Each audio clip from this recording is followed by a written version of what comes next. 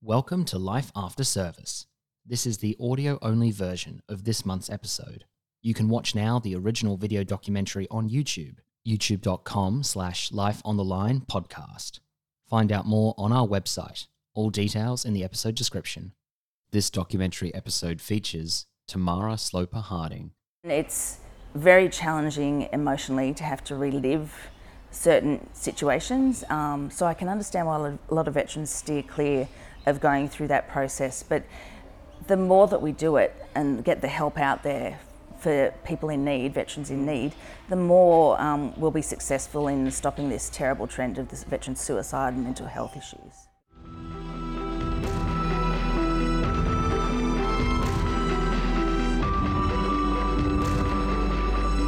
All around the country, Australians sign up and put their lives on the line to do their part to protect the nation and its interests.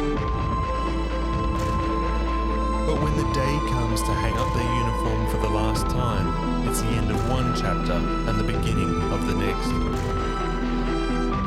In this series, we talk to some of our veterans about their life after service.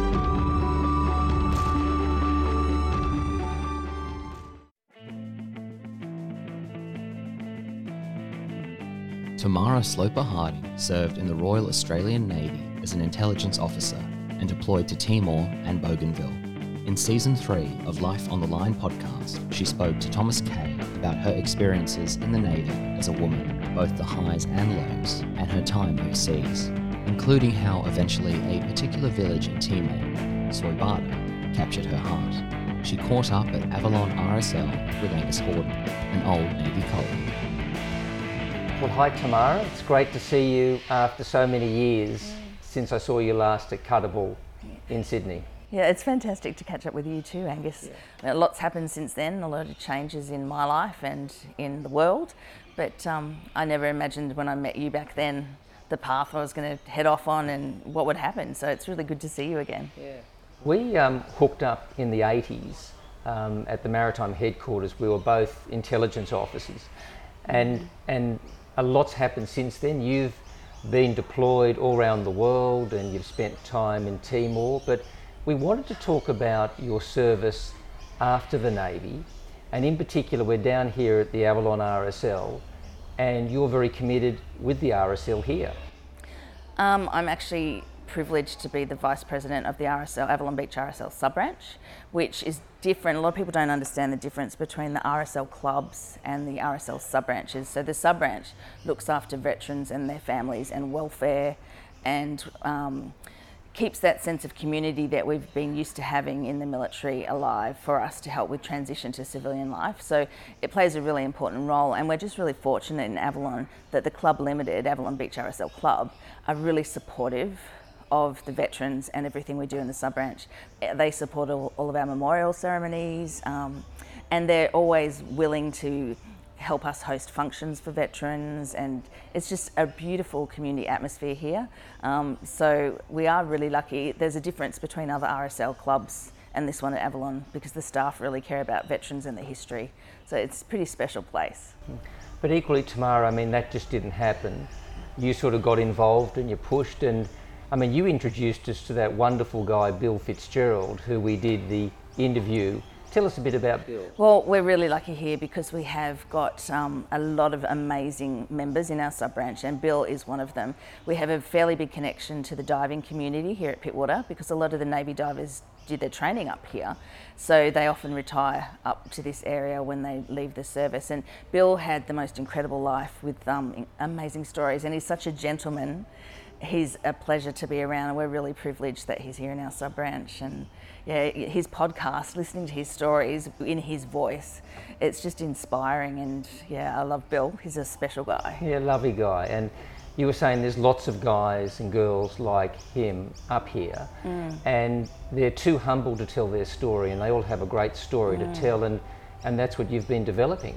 Well, we're hoping that the community, because the Avalon Beach community is really supportive of veterans too, and that became apparent last Anzac Day when we couldn't actually commemorate anything in person.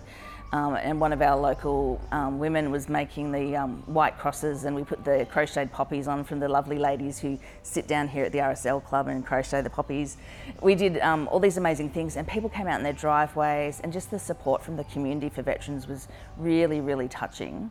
So the schools here are really involved with the veterans, and that's actually how I ended up getting so involved at the RSL, because they were looking for young veterans, and I was young back then, a few years ago, Still quite young, to come and speak to school kids, to give them an idea that veterans aren't all just World War II gentlemen, that there's a variety and a real difference between what you think of as a veteran nowadays, especially with some of the guys coming back from the Middle East. We've got some very young members in our sub-branch, and we need to provide the support for them when they come home, because we don't want a repeat of what happened after Vietnam. And our veterans are really struggling to transition into civilian life. And so that's what we have to do at the sub-branch level, to help them through that, look after their families and make that transition a little bit easier, because it's tough. It's even for me as a woman, when I first sort of became a stay-at-home mother, I didn't have anything to talk about to the other mums at the school gate, because my experience of life was so different to theirs. And this community here at the RSL makes that a little bit easier to cope with, because there's someone who really understands what we've been through in our service life. Yeah, it's an important job. So Tamara, besides your work with the RSL, tell us about the other things that you're doing. Well, it's almost one of those things that once you get involved in the veteran space, you keep meeting more people who are also doing good in that area, and it draws you into other organisations, and that's the key for us, to try and link up people with the right services. And at the moment there's so many different ESOs in Australia, it's very difficult for veterans to know where to go for help. So through my contacts, like some of my classmates from ADFA and from HMS Creswell, they're all involved with helping veterans now too. So I've recently been asked to be on the board of Carry On Victoria, which is an amazing organisation with a strong history of looking after veterans, homeless veterans, veterans in financial difficulties, that sort of thing. So it fits in really well with what we're doing at the RSL. And the strangest one I've been involved in lately for someone like me is being asked to be part of the committee for the RAN Old Salts Rugby.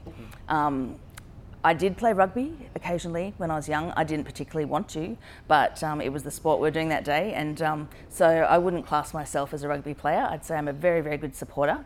My dad played rugby, and as a kid I used to watch him most weekends when he was home from sea. So it's all new to me being part of this community, but that's another area where the Old Salts want to help veterans, so that veterans aren't having to come and say to an RSL sub-branch or another organisation, I have issues, I need help. But through the connection through rugby, they can have that friendship group where they can be directed to the services they need. So everything kind of links up together. It's really great. So Tamara, someone comes back and they get involved with you guys at the club. The process then of actually trying to get help is actually a very daunting process. It is. I'm going through it myself at the moment, and I'm finding it really challenging.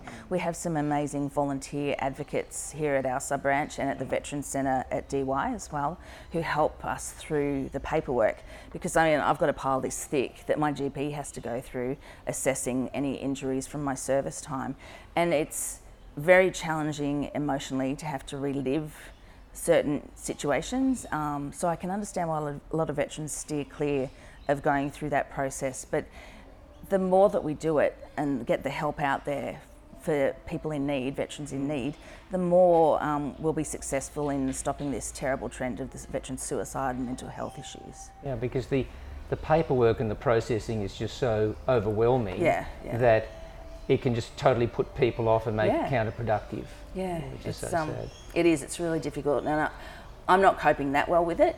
But I find by devoting myself to helping others through the veteran space, it keeps me going and makes it seem worthwhile to me. So Tamara, what I'm trying to understand is that you're a mum of 4 kids, and you're involved with the RSL and Carry On and the church. And tell us your local involvement with the church. As I said before, it's an amazing community here. So I'm the Social Justice Director at Pittwater Catholic Parish. And that again, it ties into all the other areas of interest that I have. So I'm on the board at Marta Maria Catholic College as well, and it's great to be able to bring that social justice message to young people. So I just returned from the Year 12 retreat where we talked about what I'd gained through my service and the path that set me on to helping others, and that really anyone can do something like that. Just an ordinary person can make a big difference in the world. So my role in social justice ties into everything else in my life. And I'm just really lucky. And I'm lucky because it gives me a purpose. Like, as a veteran, when the military's been your whole existence, even having 4 kids and running a house and a family, it doesn't have the same impact that you had in the service. It doesn't feel, it can be quite hard being a stay-at-home mum. I think I found it much harder than my service time and lonelier.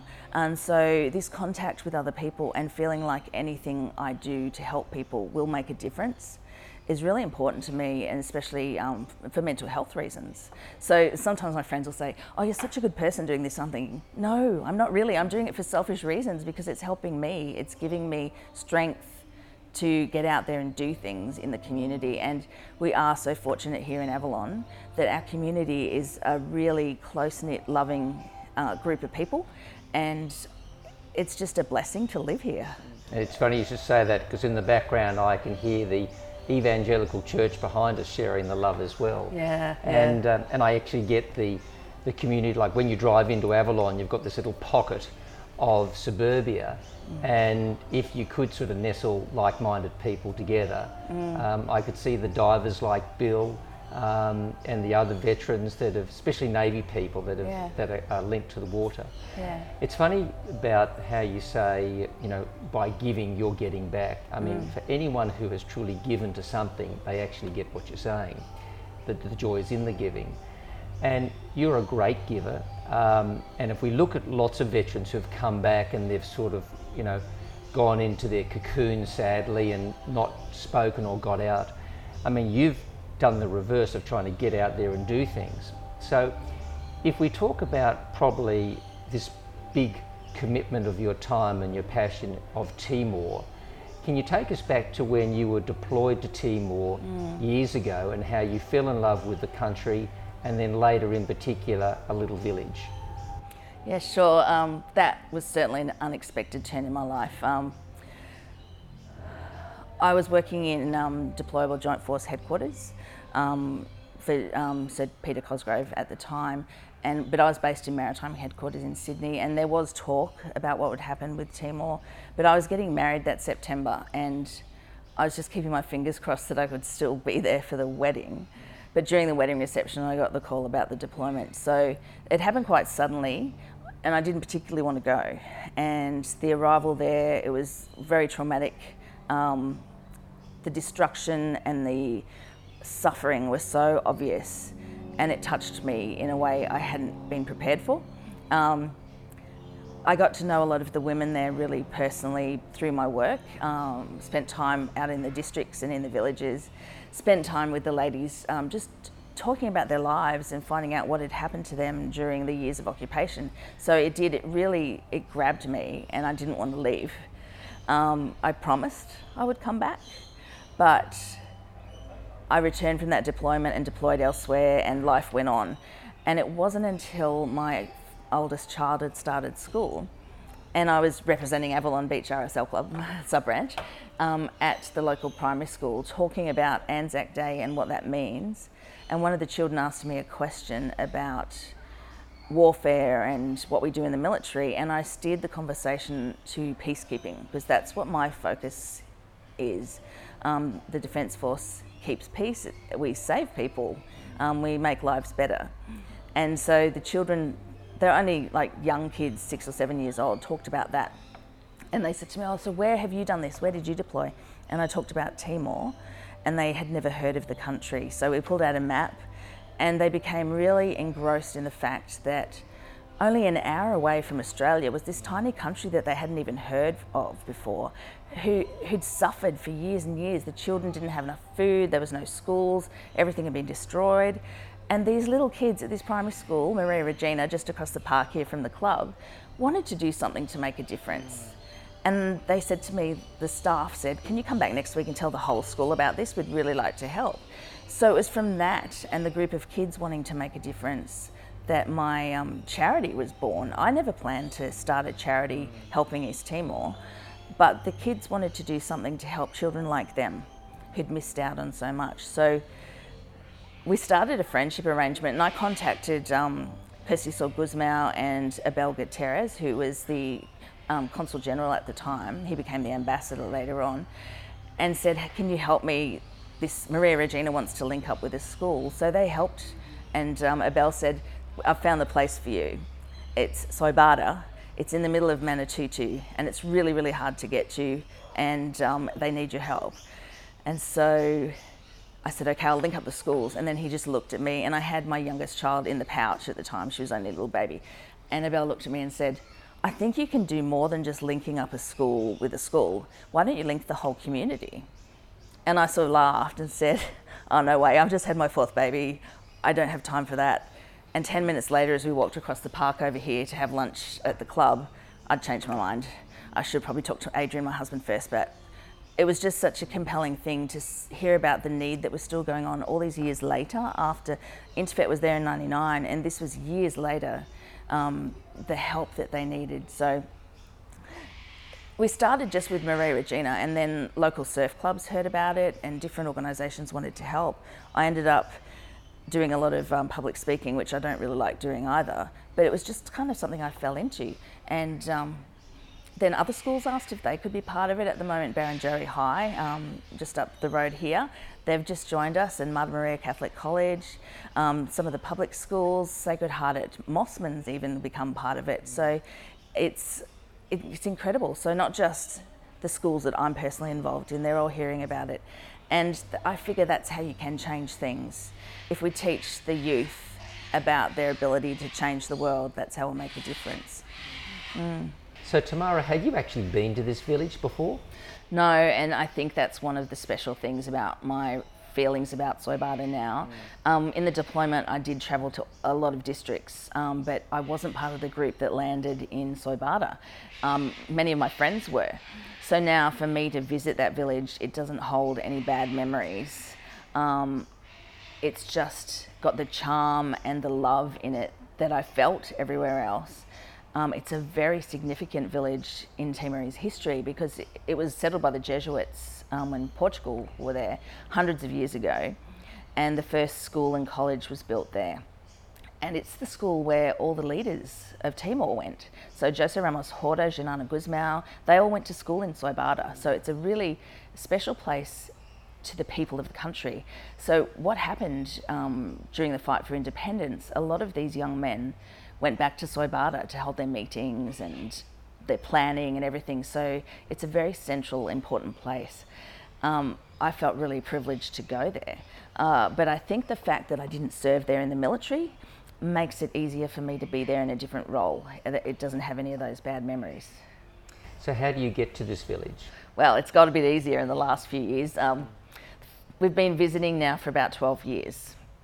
Originally, the first trip, it took 17 hours to drive, on forward drive through the jungle, just dirt roads.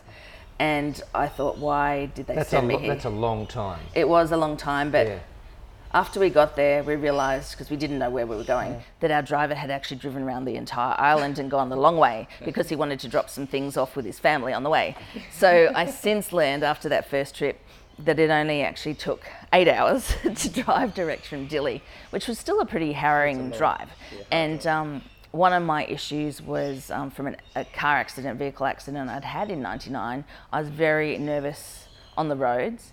So nervous, in fact, that I would make the volunteers all get out of the car and walk if it was a really narrow, slippery bit of road. Since then, new roads have been completed in the last couple of years, so it only takes us about 4 hours to get there now. It's an amazing difference. They still tend to get washed away in the really big wet season, floods and everything, but it's not too bad trying to get up there now. And what are you doing for these people?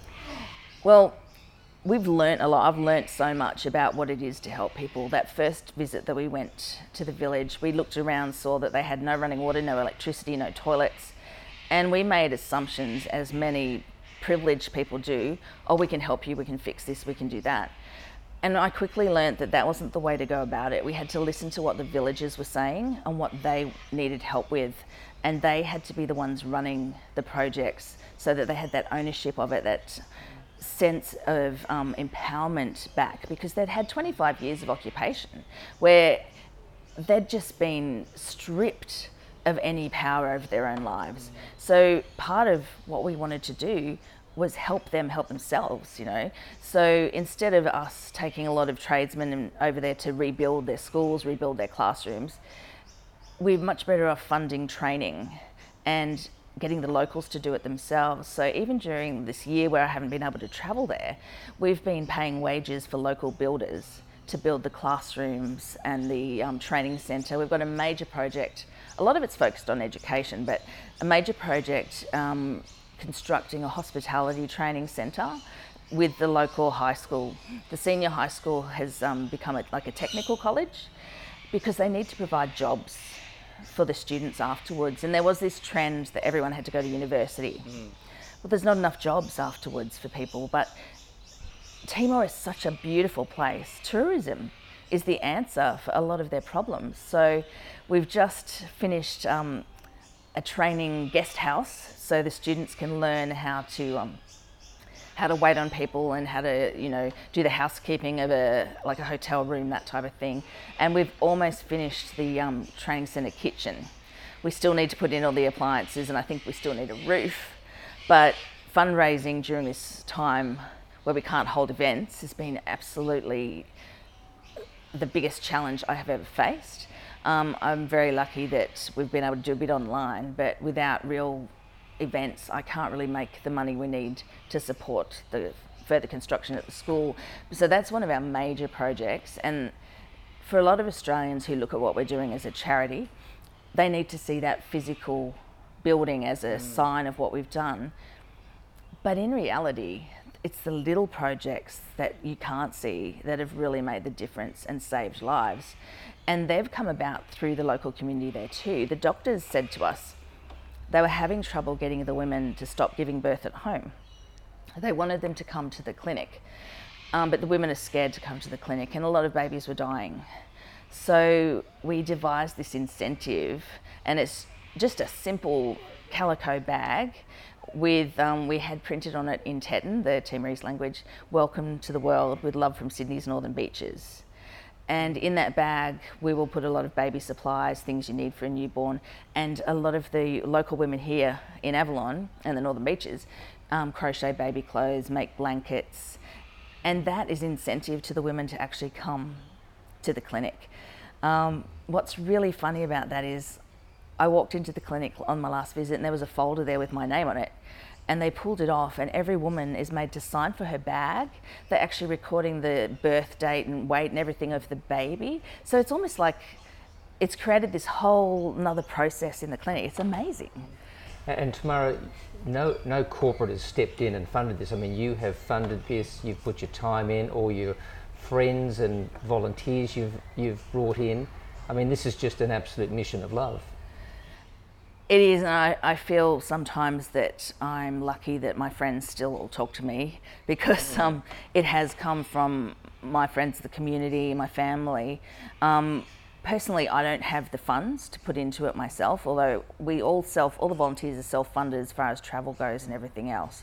But we have to raise every dollar that goes to the village, and every dollar we raise ends up over there. So it's pretty amazing that the community can do something like that. And I love the fact that it can show kids that you don't have to be rich and famous to make a difference to someone in the world. You can really do things. It's a really spiritual experience for me, and I think I'm very lucky.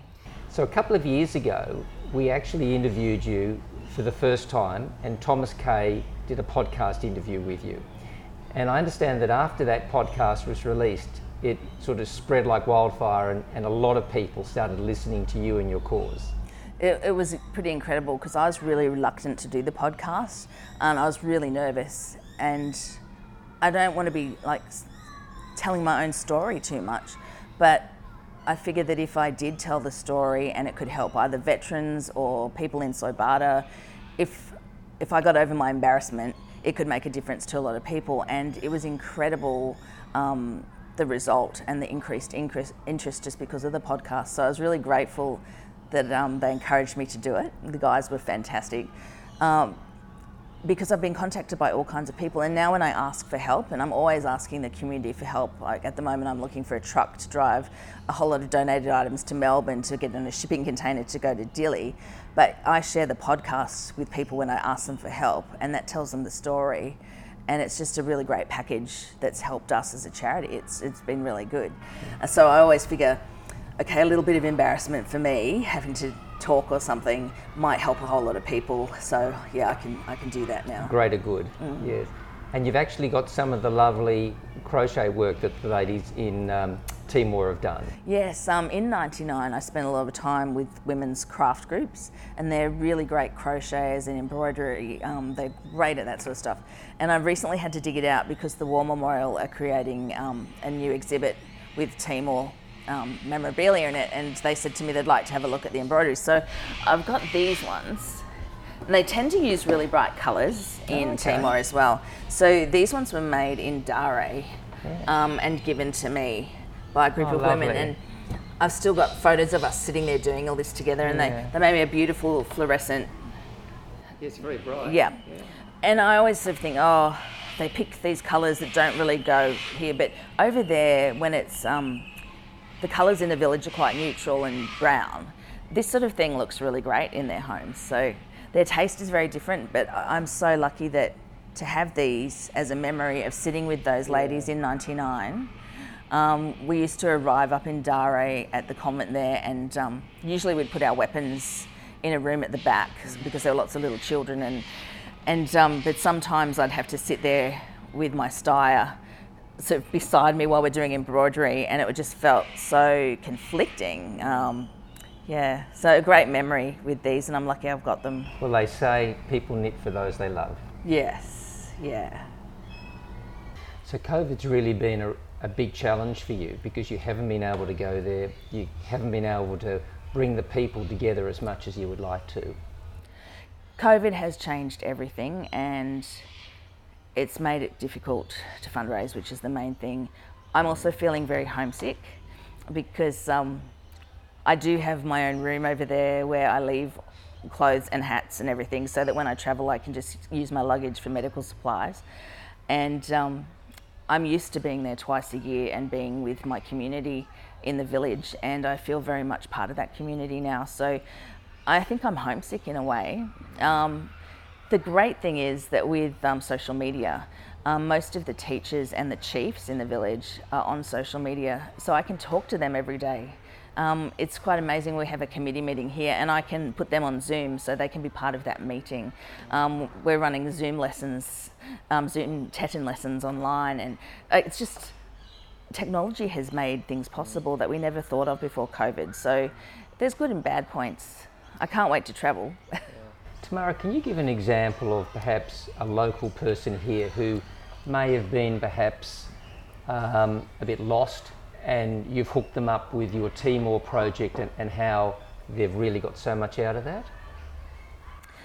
Well, it's interesting to look at it that way because personally I have. I was a little bit lost in my transition from the military until this captured my heart, and I felt really then I was fulfilling the promises I made. But a number of the volunteers that come forward, they want to be part of something bigger than just our lives here. And my husband Adrian says it's almost like they go to Slobata and have an epiphany and come back a changed person. We do get people that have gone back, 9 or 10 times. And it's so interesting the different types of people that get drawn to helping. I think one of the most amazing ones was I was getting my hair done one day, and I don't do that very often, that's why I wear hats a lot. But I was booking 4-wheel drives online, sitting at the hairdressers, and my hairdresser said to me, what on earth are you doing? You don't drive, why are you looking at 4-wheel drives? And I told him, and he said, I'm a bit of a handyman, I could help out with something like that. And I just looked at him and said, couldn't you teach what you do? And so he's run workshops in hair cutting over there, and that's one of the next projects that the principal of the high school wants as far as the technical college goes, is a hairdressing salon to train them how to do that, so that when we have tourists, there could be he's called it a day spa. And I think that's amazing that they're thinking that far ahead. One day, we've built a guest house so visitors can come and stay there. Then they could pay to go to a coffee shop and a day spa and have a massage and all that sort of stuff. So I love the fact that the leaders in the village are looking forward to the future like that. And it's just amazing to be part of it. So Ian, our hairdresser, has actually done so much in that village during his visits. I would never have thought to ask a hairdresser to come originally. And there's other people who, especially veterans, who've been going through issues and they find their purpose there. It's just amazing, and it's such a positive thing for us. And I love the fact that the friendship link between this community and that community is an equal partnership. We don't want it to be seen as we're helping them. We're friends together and we help each other with our skills. So when we had the bushfires here, they were holding special masses for us in their church and praying for us here on the Northern Beaches. When COVID hit, I knew that my friends over there were getting together and thinking of us and praying for us and helping us. So it's just a lovely thing. It's a lovely relationship that we've got going. Yeah, isn't it funny, like with the COVID, it's been like the Western disease, and I can imagine your friends in Timor wouldn't have been at all affected by it, other than the fact of the isolation of you guys coming over. Yeah, and we have really missed that. And it was interesting, they set up COVID clinics in the village and they sent me photos, and it was beautiful to see the blankets that have been crocheted by the ladies here at Avalon sitting there in the clinic, and people coming in and being looked after, all the testing being done. But they've been really lucky, they haven't had that many cases. The problem is the land border with Indonesia, but there's patrols there to stop people coming over, and they've got a good quarantine process happening. So Tamara, if we go back to your service, and you learnt a lot, at ADFA, and in particular the Navy, and how could you reflect how your service has really helped you equip your life after service? Because how did you just deal with Timor if you hadn't had this enrichment of training before? I think that the training and experience I got in the military, really difficult as it was in the late 80s, it was particularly difficult at the Defence Academy for women. But it was almost like after that, there was nothing to be afraid of anymore. And once you've been through that sort of thing, you really feel almost like I've got nothing to lose now. So it set me up like that, but also the contacts later on in my career and the networks that we form, that's really helped me with the Timor projects. I mean, it's amazing that a couple of years ago, my friends who were CEOs of different ships were able to take over an industrial washing machine for the clinic in Sobata on one of the ships. And it's just incredible that I can still get help from within the Navy to support projects there. And I love that collaboration, and we never lose those links with the military. So I'm pretty lucky. Some people say to me, why don't I go back in? But I think I wouldn't be able to achieve what I can in Timor if I was still wearing a uniform. Because I couldn't just send a message to a senior officer saying, sir, can I put a washing machine on your ship, please? But I can do it as a civilian. And it's never quite the same. Like when you're serving, you're on board a ship and there's a mission to do something, and you fulfill that. And now this is the new stage in your life. So where do you go to from here tomorrow? Well, I need the charity to grow so it can become self-sustainable. And I have been told by a number of organisations that unless we create a really good structure that doesn't just include volunteers, we won't be able to last. So I think that within the next 10 years, I've got to look at setting up a board and working out all those governance issues, because although we're a registered charity, it is difficult because out of our own pockets we're all paying for the admin and all the rest of it, and that probably can't go on forever. But I really love the fact that every cent we raise goes over to the village. So I need to keep that happening.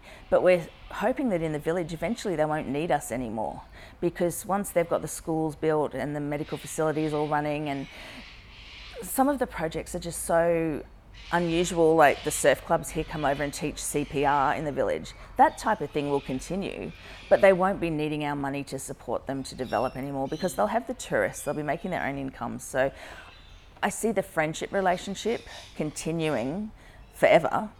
And it would be lovely just to continue the link between this area of Sydney and that part of Timor.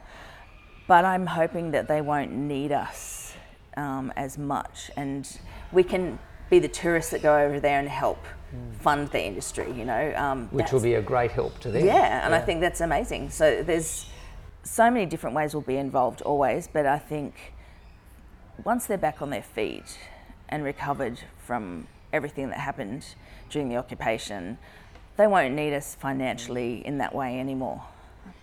So Tamara, you're doing the work with the RSL and the Carry On and the church and your family and Timor. You give a lot of yourself to all these people and all these wonderful causes. How do you actually fit it all in? Well, I think I probably do spread myself a little bit too thin, and that in part is because of my own issues with transition and mental health challenges, probably due to the service in Timor in the first place. I need to fill up my day. Probably not the healthiest thing to do, but I have to fill it up with things that are necessary. My house isn't very tidy, and my family put up with a lot from me. I'm very lucky that the children have all travelled to Timor with me, so they understand what I'm doing. But I think in some ways it's almost selfish of me to be giving so much to other people and not focusing just on the family. I mean, they don't miss out on anything, but it's something I need to do to be helping all these people and involved. So in a way, the family does suffer a little bit, but I still try and make sure I bake every week and do all that stuff that mothers are supposed to do. You know, you've got to tick those boxes, and I'm there when the kids come home from school and all of that. Well, that's and very I'm important. very involved in their schools. But it all comes back to Timor, like the involvement in their schools, it's all about Timor as well. So I think I'm just really lucky that my family support me. But equally, I mean, you come from a Navy family, you know, you were brought up this way, that you move around and you serve. So you've got that history in you. And if you look at the life you really gave your soul to Timor when you were deployed there. And I remember you were saying once before that perhaps if you hadn't just married Adrian, perhaps you may have stayed there. So you clearly wed yourself to this wonderful place, and you've enriched all the people that have gone with you and continue to do things. I mean, you've created a legacy in there which is bigger than yourself and bigger than all the people, and it just continues to flourish, and I hope your energy is transferred into others who will help carry the flag, because it's a huge task, but you know, you broke the ice, you made it happen. But I don't think I can take credit for that, because it wasn't my idea. It was those primary school children that came up with this idea, and I just kind of fell into it. So really, I don't deserve any thanks or credit for it at all. It's a privilege to be able to do it. Well, Tamara, I look at you and I look how you've gone through all those years with the Navy, and you found this wonderful cause which you've just fallen in love with, and as I say, you've taken everyone with you.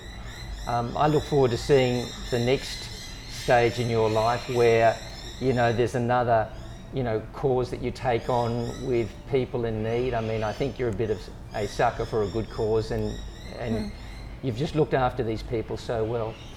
Tamara, thank you for your service. Thank you for everything you're doing in Timor, and thank you for sort of soldiering on through all these things. And you're a real credit to everyone. So thank you very much. Oh, thanks, Angus. It was really great catching up.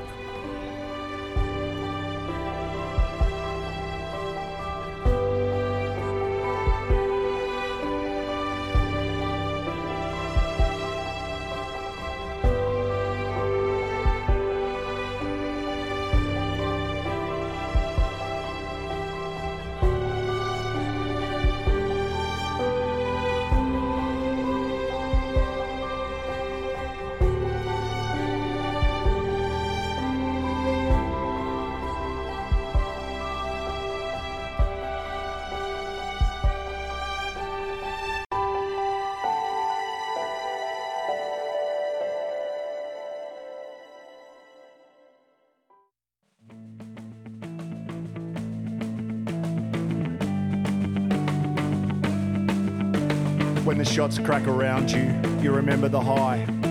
But it wasn't excitement, it was just terrifying. The steel tore through clothing, mud walls, trees and flesh, as I emptied my mag towards nothing at best. And as I crawled forward and I looked through my sights, I turned and saw Rowdy give a wink and a smile. He shouted with me as he sprung to his feet with his gun up and firing out into the